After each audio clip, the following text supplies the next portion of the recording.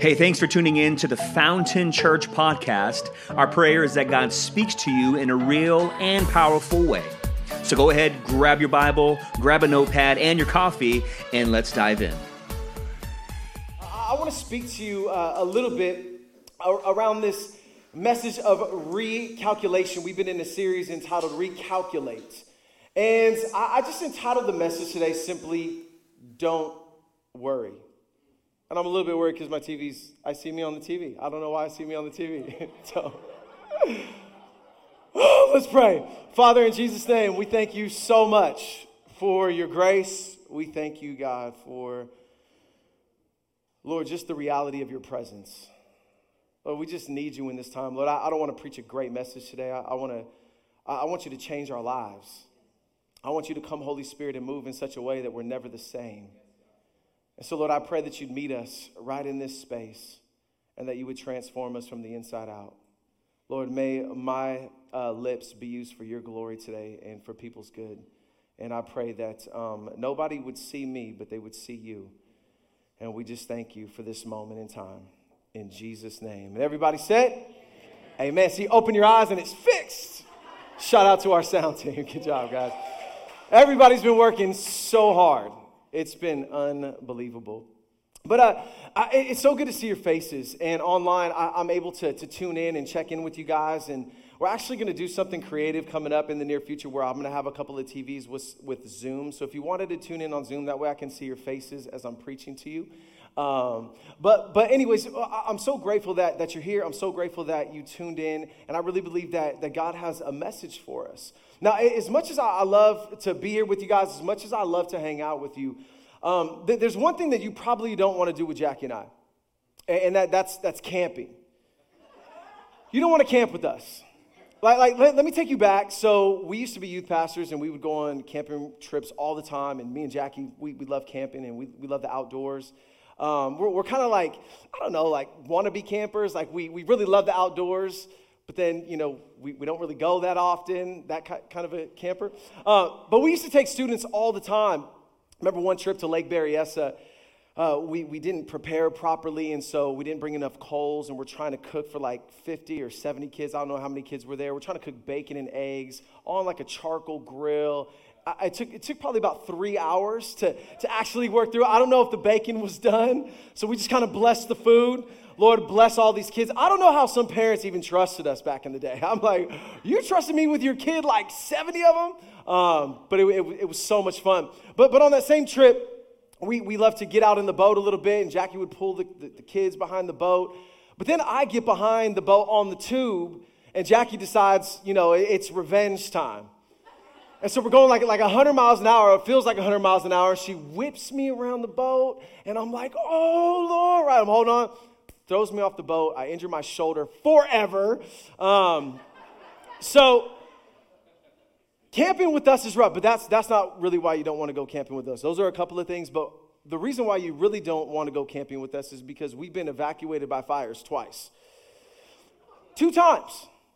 So the first time we were at a pastor's retreat, and all of a sudden, we're enjoying our day, and just like a movie, little ash falls from the sky, and we're like, there's a fire. And so sure enough, we started to see flames come up over the side of the hill. They're coming closer to us, and we found an escape route off of the mountain. Saved the day, basically. Saved everybody on the hill. So, in that sense, you might want to roll with us because, we'll try to figure it out. But this last, we just celebrated our 15-year anniversary, which was amazing. And we decided we were going to go glamping. You know what glamping is, right? So it's like a luxury tent. It's like a 5-star resort, but you're camping. And it's cool because you can still have a little barbecue pit, and you can still kind of do your little fire thing and all that good stuff. And so, we had a great day. We decided to go to Guerneville and go glamping. If you guys remember these fires in Sonoma, happened around Guerneville. And so we get up there. It's so relaxing. We're like, all right, we're unplugging. We don't get cell reception.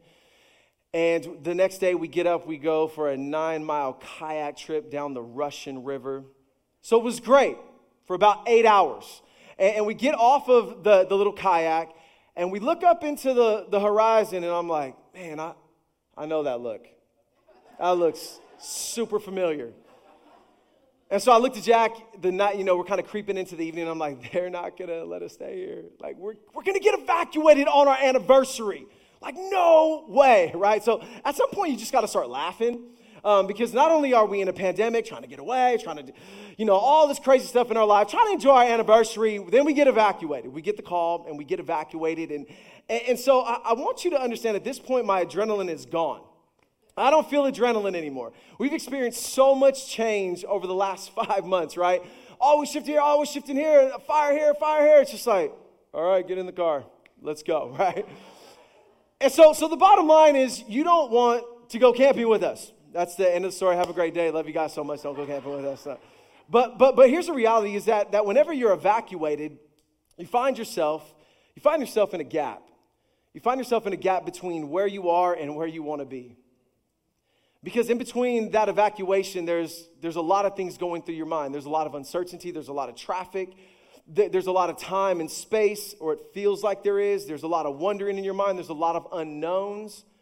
And I don't know about you, but when I'm in a moment, when I'm in the gap in between where I am and where I want to be or where God has called me to be, normally like peace and joy and contentment and gratitude and relaxation, normally those aren't the defaults. I'm in a gap, and then all of a sudden I feel so joyous and feel so relaxed. This is great, right? Normally what fills the gap in those moments is worry. Because you're trying to figure stuff out. I think there's a reason why God told us not to be afraid 365 times in the scriptures. Because he knew we were going to need one for every day, right? Because our default many times is to fear. It's to unbelief. It's to worry. And I'm not just talking about fires. Like you could have a great opportunity presented to you. It could be a new relationship. It could be maybe a new aspect of your career, maybe a new adventure, and all of a sudden it creates a gap. Why? Because with new opportunity comes change, and with change we have to recalculate, and whenever we have to recalculate, we find ourselves in a gap in between where we are and where we want to be. So Jackie and I, we got in the car, and I looked at the gas, and it looked decent, right? 3 bars in the Toyota Yaris. 3 bars can last a long time if it stays at 3 bars, right? So we get in the car and talking to my father-in-law, and I pass a gas station. I'm like, should I get gas? I'm like, no, I got 3 bars. So my father-in-law, he asked me, he said, you guys got gas? And I was like, yeah, I think we're good. There's a lot of traffic, and we don't know where we're at. We're going through these side roads. There's 2 fires on each side of us. And so all of a sudden the 3rd bar goes. Now in my Toyota Yaris, when the 3rd bar goes, the last 2 don't last long. Like they go quick. Like it's like it plays with you. That little 2nd bar, it stays there for a moment, then it goes away and it just starts blinking, right? And so I look at Jackie and the 3rd bar goes away and I'm like, oh man. She's like, what? I'm like, I don't know if we have enough gas, right? She said, should I turn around? What should I do? And the cops are directing us. Streets are closed down. I'm like, I'm just going for it. And she's like, what if we get stuck and we're getting in the fire? And I'm like, we're going to be fine, right? Happy anniversary. This is great. And all of a sudden in that moment, you start to lose hope. And worry starts to fill the gap. And Jesus said it very clear. Jesus said, listen, the cares and the worries of this life, it easily chokes the very life out of you. It can even choke the very promises of God out of your thoughts and out of your mind. And so we see a gas station, and then it was like, oh, praise God. The only problem is that's circumstantial. Like, is it possible to live in the gap and not be bound by worry? Like, is that even possible? And I think we see with the Apostle Paul, we see this very clearly with him because Paul was a guy who had been through some stuff. God used him to do some incredible things, wrote 2/3 of the New Testament. God used him to do extraordinary miracles. God used this man's life incredibly, but Paul also has been through some stuff. Paul said, I work much harder. I've been in prison more frequently. I've been flogged more severely. I've been exposed to death again and again. 5 times I received from the Jews 40 lashes minus 1. 3 times I was beaten with rods.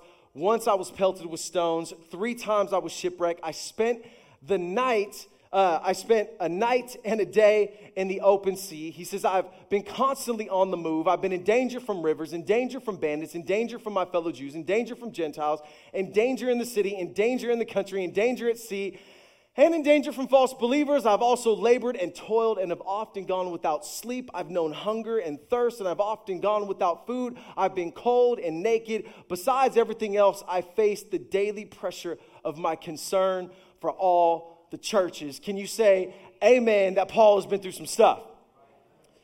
And I was reading this the other day, and I started to get really encouraged. Like literally, I felt like my heart leap with joy. Not because Paul had to go through all this, but I thought, man, sometimes we're so tempted to believe that when we're going through it, that somehow God is not working. That when we're going through it, somehow God is not present or God has left us. Now, Paul is suffering for the gospel, meaning Paul is saying, I'm doing all the right things, but I'm still going through it. And I find myself in this gap. And Paul learned how to not fill the gap with worry. But it was something that Paul learned. Like Paul later would go on to say things like, for me to live is Christ and to die is gain, right? As his cape is blowing in the wind. Right? For me to live is Christ, to die is gain. But that was Paul's, that was his, like, that was real for him. Like Paul said, man, I've learned that my weakness is not always a bad thing, because where there's my weakness, there's the power of Christ meets me in that place. So he says, I'd rather boast in my weakness that the power of Christ would rest upon me. He goes on to say things like, man, I'm pressed but not crushed. I'm persecuted but I'm not abandoned. I'm struck down but I'm not destroyed. Paul just saw things differently. And the reality is Paul wasn't superhuman. Paul had the Spirit of God just like we do as followers of Christ, living on the inside of him, just like you, just like me. He wasn't superhuman, but he learned some things. In fact, he goes on to say this, one of his famous passages of Scripture. He says, I've learned to be content. Whatever the circumstances, I know what it is to be in need, and I know what it is to have plenty. I've learned the secret of being content in every situation. And I just had to stop and ask myself, man, Lord, is this really possible? In every situation, whether I'm fed or hungry, whether living in plenty or in want, Paul is saying, listen, a lot of times this passage of Scripture is used for like baseball, like I'm up to bat, I can do all things through Christ who strengthens me, right? That's not the context of the passage. Paul is saying, listen, whether I have a lot or I've had a little, whether I'm on the top of the mountain or whether I'm in the valley, he says, I've learned this secret, that I can do this. I can do all things. Maybe you heard it said like this, through him or through Christ who gives me strength. And this word learn, it means gaining factual knowledge from experience. Often it has this implication, gaining experience with reflection. So I can imagine the Apostle Paul looking through his life, looking and reflecting back on the floggings, reflecting back on the time that he was stoned and left for dead outside of the city. They thought he was dead. And I can imagine the Apostle Paul looking back and the first time that he met Christ, what happened? He had an encounter with Jesus. His life dramatically changed, but he was blind. He was blinded by the glory. God, like in this encounter with God, he was blind for 3 days. He was in a gap between where he was and where he was going, where God had called him to be, where he even wanted to be, to see again. And God raised up a man by the name of Ananias and told him to lay hands on Paul, and Paul could see. But I just could imagine Paul going back and reflecting. Remember the time I was blind? And man, God sent somebody to heal me. Remember the time that I was praying, God, that you would remove this particular pain point for me. We don't know what it is. Most scholars believe it was something physical that Paul was wrestling with. And he cried out to God 3 times, and the Lord said, I'm not taking it away, Paul. My grace is sufficient for you. And so I could imagine Paul saying, man, there was a time that I got healed. There was a time that God didn't heal me, but his grace was present to strengthen me. I remember all of these moments, all of this time, all of these challenges, all of these trials, and I think back and I look at the hand of God in all things. I look at the hand of God in all my circumstances that if many believe that when he was stoned outside of the city that he was dead and God raised him back to life. It's almost like, God, you are so in control. You are so for me. I've watched you come through that. Whether if I'm going to live for you. And if I die, I'm going to die for you. Either way, I win. Paul was a frustrating character for the enemy. Because no matter what Paul was going through, Paul just was able to think a whole lot differently than many of us think on a regular basis. So I could just imagine Paul reflecting on all of these things and wondering, this is kind of my little reading into the text, but I wonder if Paul thought, man, look how much time I've wasted worrying. When God has showed himself faithful every single time. And so Paul's like, man, I'm not going to do that anymore. I'm not going to do, that's not the will of God for my life. And so Paul just didn't wake up one day, superhuman, and I'm here. No, he learned some things. And before he says this incredible statement, I can do all things through Christ who gives me strength, he gives us some of these things that he's learned earlier in the chapter that we're going to look through today. And I'm only going to give you two today. And the first one is this, is that Paul chose to be joyful. Paul would say in the gap from where you are to where you want to be, you have to learn how to choose to be joyful. Like if you're going to walk through worry, you have to learn how to choose joy. You have to learn how to do it. Can I just tell you, joy is a key factor in your spiritual stability. In fact, we see in the scriptures that the joy of the Lord is our strength. Paul says it this way. He says, rejoice in the Lord always. I will say it again, rejoice. Now, this is really funny because Paul is writing from the least place of joy. He's writing from prison. Things had not go as he planned. He's in chains for the gospel. And now he's in the most confined, the most restricted, the most bounding place, the most lonely place, the place that would give him a stigma, a bad stigma, even amongst the people in the church. And he's writing to encourage the Philippian church. He's facing potential death. Like death is at his doorstep. And he said, guys, let me remind you, rejoice in the Lord always. And let me, just in case you didn't hear me the first time, and again, I say, rejoice. Like Paul just knew in the gap, you got to learn how to rejoice. And this is hard. It's not easy. It's something that we learn. It's something that we grow. And we have the Spirit of God living on the inside of us. And God is working in us. God is working through us. But many times we fight that process. And the Spirit of God is trying to teach us things. And it's easy sometimes to resist the Spirit. But this is hard. This was our tent that we stayed in when we were glamping. This is a glamping tent. This is cool, isn't it? Walk in, pull the little light on, got some little Chico's, little sparkling water over there. I was like, oh, I can do this. But this was just for a couple of hours. Like we were having so much fun, but in a moment we were evacuated. Gone. So then we have the whole gas situation. Then we need to find somewhere to stay. So we're in another gap. And we don't know anywhere out in Sonoma, and a lot of hotels there are like $500 a night. We're not trying to do that. And so we get to Petaluma, we get to the Marriott. I get in line, and the lady in front of me takes the last room. I'm like, how is this even possible? Lord, your servant, right?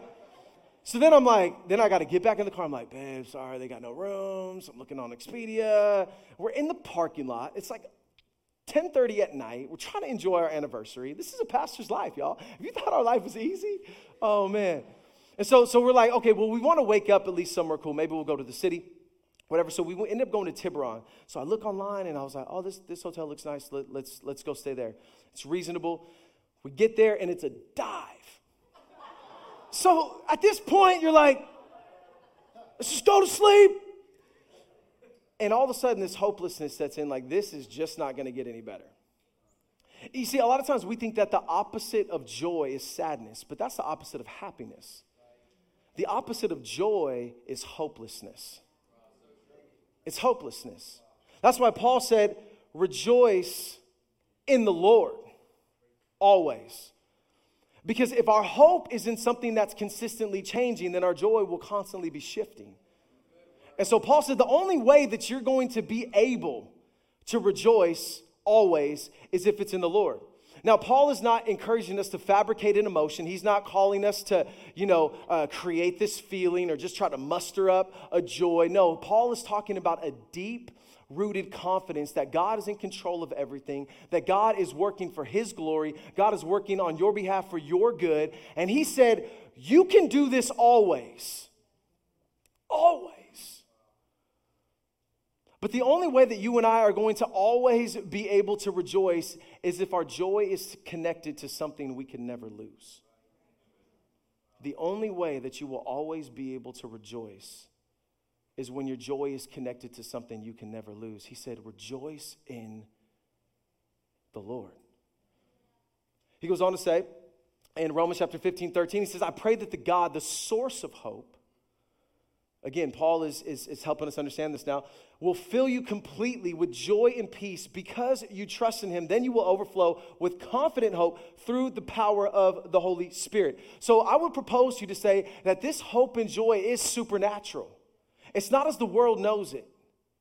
And how we gain it is not as the world tries to gain it. And so it's as God is our source and we're trusting him as our source, there is a joy and a peace and a confidence that comes with that, an overflowing confidence of hope through the power of the Holy Spirit. That's why, ladies and gentlemen, how you and I think about God is so connected to our spiritual stability. How we understand him. Like the only way that you are going to be able to choose joy is if your hope is in something that's never changing.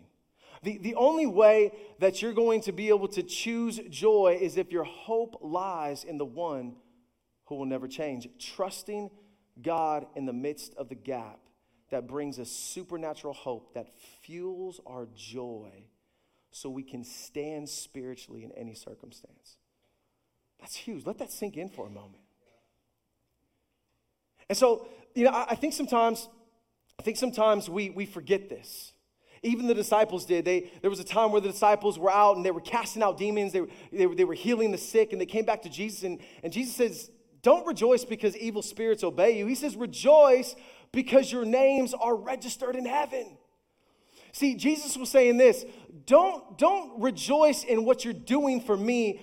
Let your hope, let the source of your joy flow from what I have done for you.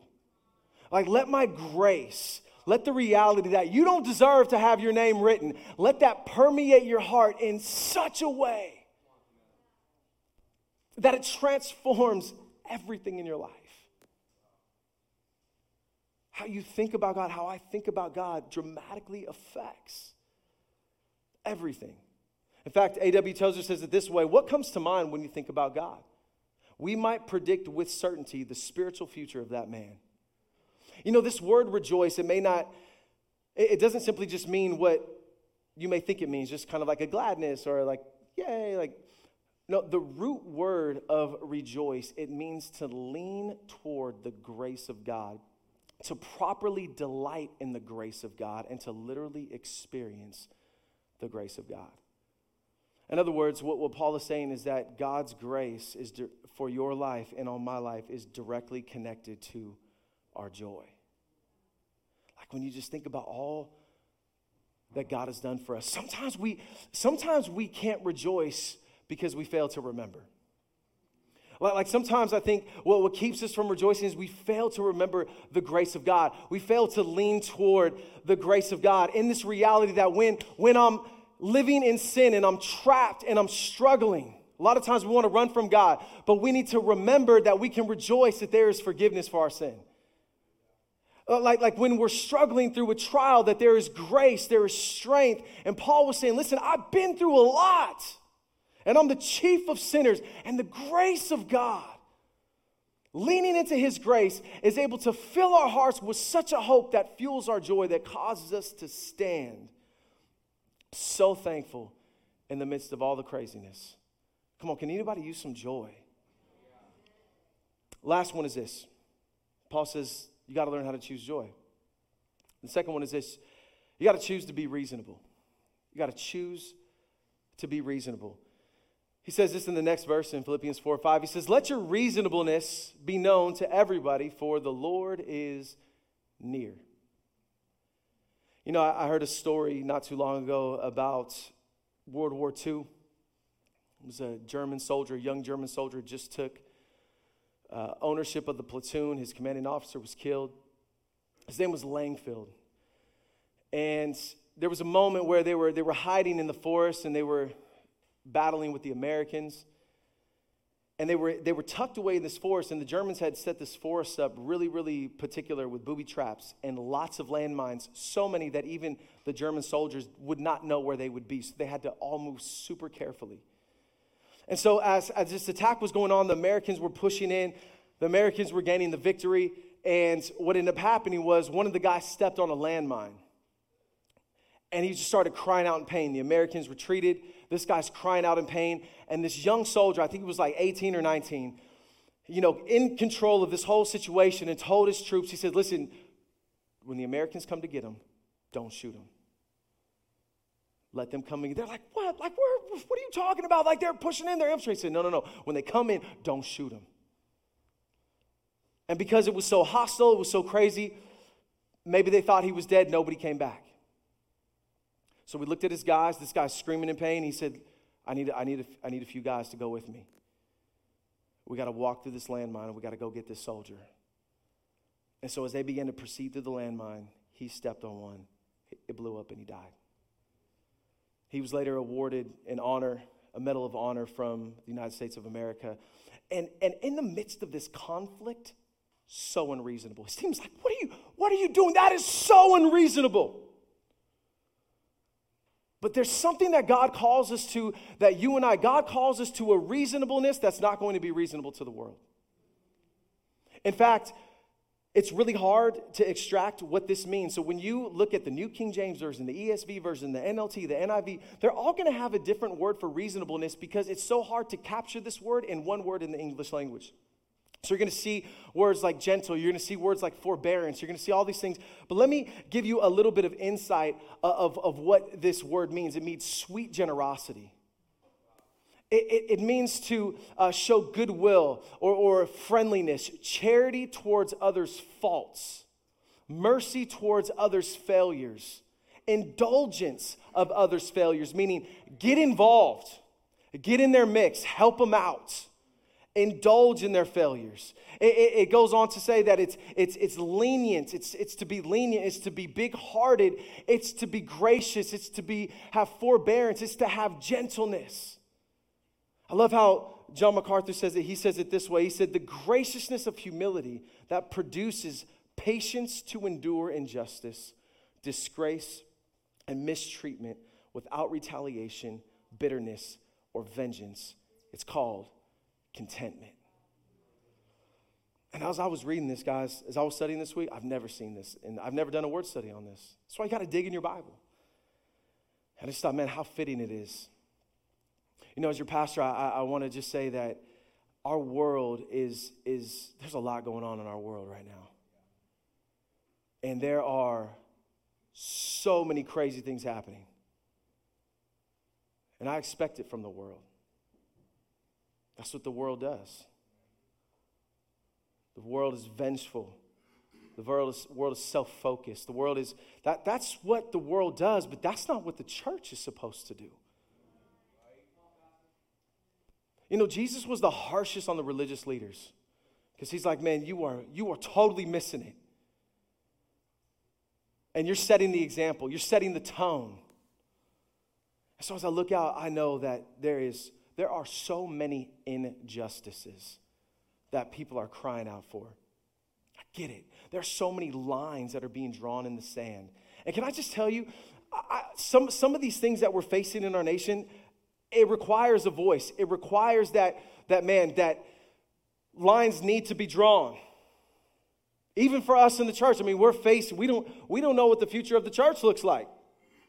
There's a lot going on right now, but can I tell you, I'm confident and I have an unwavering hope that the church of God, that the church of Jesus Christ is going to continue to prevail through all of this. But can I just tell you this? I'm not saying that all these things are not worth speaking for or fighting for. And I say many because there's a lot out there and there are a lot of voices being raised. But I also see a lot of chaos, Facebook and Instagram and all that stuff. I love Facebook, Instagram. We use that stuff. I get it. But man, we're tearing each other down, the church. We're creating division. And God's like, that's not reasonable. That's not reasonable for my people. Like we should be the one setting the example. Let me remind you, the only time that Jesus drew lines in the sand is when he was looking at the religious leaders as they were about to stone a woman for her adultery. And he's writing in the sand, and they're getting ready with their stones to pelt her, and he stands up. We don't know what he wrote, but he said, "You heard without sin, cast the first stone." And the lines that he was drawing in the sand were to be a catalyst for this woman's salvation, for his grace to be revealed, for her freedom, for life, for hope, for healing. And for the religious leaders to be like, what's up? Point taken, Jesus. As they threw their stones down and walked away. Can I just tell you, I know that there are things worth fighting for right now. I get it. But the lines that we are drawing in the sand, we better make sure as the church that the motivation behind that is to see hearts and lives transformed by the power of the gospel. Can I just tell you this? That's bringing hope and healing and reconciliation. Because can I just tell you this? Like, you guys got to hear me on this. Is that this woman went away free. She experienced the grace of God, and Jesus told her, now go and sin no more. She first experienced the goodness of God, the grace of God. And then she's like, how in the world did you just spare my life? And little did she know, Jesus was going to step on a proverbial landmine for her and for you and for all of us when we did not deserve it. While we were yet sinners, he hung on a cross that we might live. That's so unreasonable, especially for God to do something like that. And so listen, if the grace of God feels weak to you, if the gospel does not feel like the power of God unto salvation, you have lost your way as a follower of Jesus. Now, if you're new today and you're like, I'm brand new. I'm not talking to you. You get a pass on this. Just tune me out. You don't have to listen to me. I'm talking to the church that you've lost your way. And if we really believe that the gospel is the solution, can I just tell you, when the gospel of Jesus transforms a person's heart and mind, when the Spirit of God begins to renew and regenerate a person, it affects the way they see God, the way they see other people, and the way they see the world. And it's transformation. And so if your lines aren't leading to that, you better do some business with Jesus.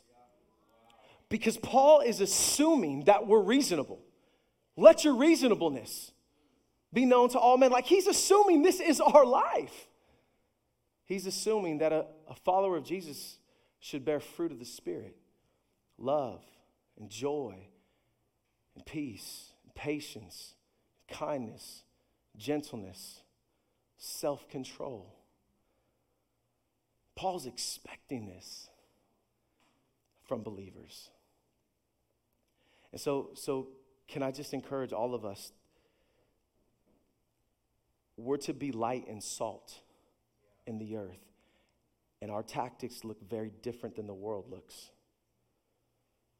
And so make sure we're not getting those lines confused and getting those lines blurred.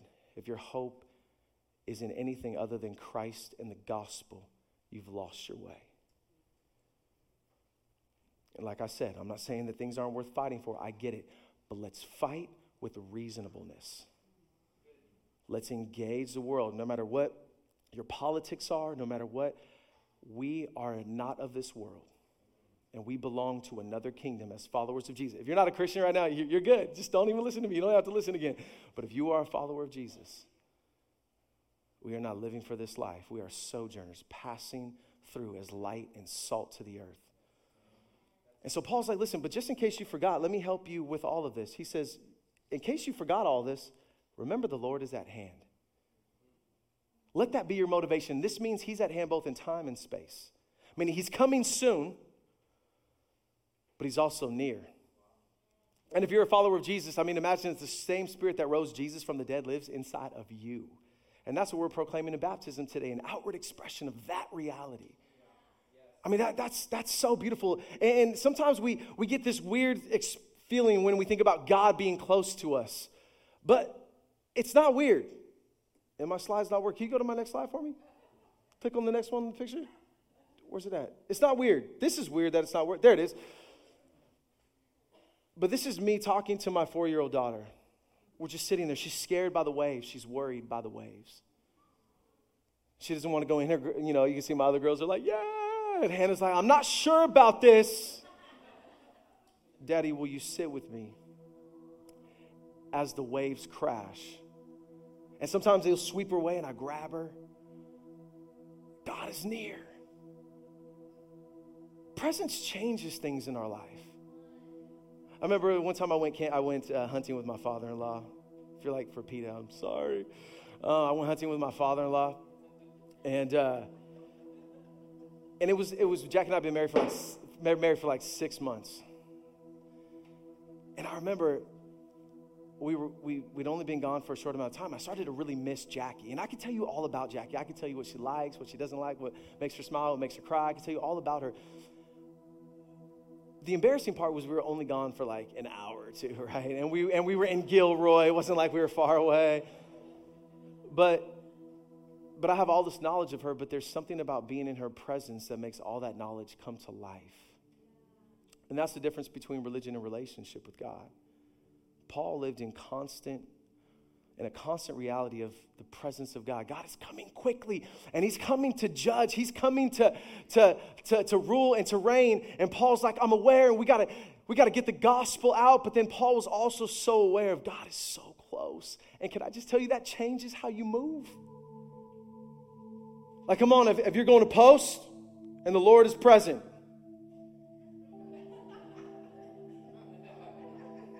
Nah. His nearness, presence changes things. But I think about my daughter and I. We're sitting here, and I was just like, man, as the waves came, she started to get more confident and more confident and more confident. As long as I was present, she did not care how big the waves were.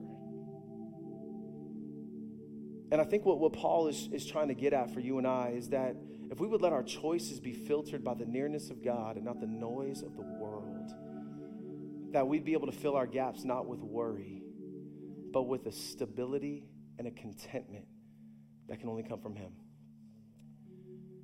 I pray that you just let this sink into your heart, that the Lord is near. Let me pray for you. Father, I thank you so much for our time together. Lord, I ask that you would meet us in this space. Some of us, we've forgotten that reality, that you're coming soon. Look at the world. We're at that next stage. It's happening quickly. We don't know the time, we don't know the day or the hour, but Lord, we do know that you're coming quickly. Let us be mindful. Let us live in light of eternity. Lord, help us to get our eyes off of the temporary, like this is it. And help us as followers of you to get our eyes on eternity. Help us to see the big picture. Paul lived in that space. His heart focused on eternity, yet his eyes focused on lost and the broken here, that they might experience the same hope that he had. Let that be how we move in this space, God. Help us to rejoice in you. Help us to be confident, because you said that if we're not reasonable, if we start filling ourselves with this pride and we start allowing the noise of the world to contaminate us with anger and vengeance and all that, you say very clearly, you showed the contrast that creates anxiety. We fill the gap with anxiety and worry at that point because we fight this, fight that. We've lost sight of the hope that we have. We've lost sight of the source of our joy. So God, I pray that as a church, you would give us a voice that would reflect your heart and would reflect your glory, and that the world would look at and say, I don't know what you have, but that's what I need. Let that be our reality. Listen, if you're here today and you don't have a relationship with Jesus and you're like, Pastor Matt, I need to surrender my life to Jesus today. I need to experience the grace of God. I need to experience the forgiveness of sin. If you're here today and you say, Pastor Matt, that's me. I'm not going to embarrass you, but I just want you to slip up your hand if you say, I just need to get right with God today. Right where you're at.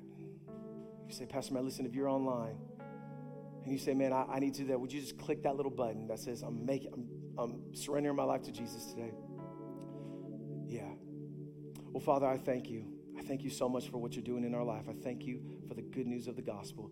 Lord, continue to shape us, continue to mold us more and more into your image in Jesus' name. And everybody said, amen, amen. Come on, can we give the Lord a big hand? Thanks again for joining us here at Fountain Church. For more details on how to get connected, visit us at fountainchurch.cc. We're also on YouTube, Facebook, and Instagram. We'll see you next time.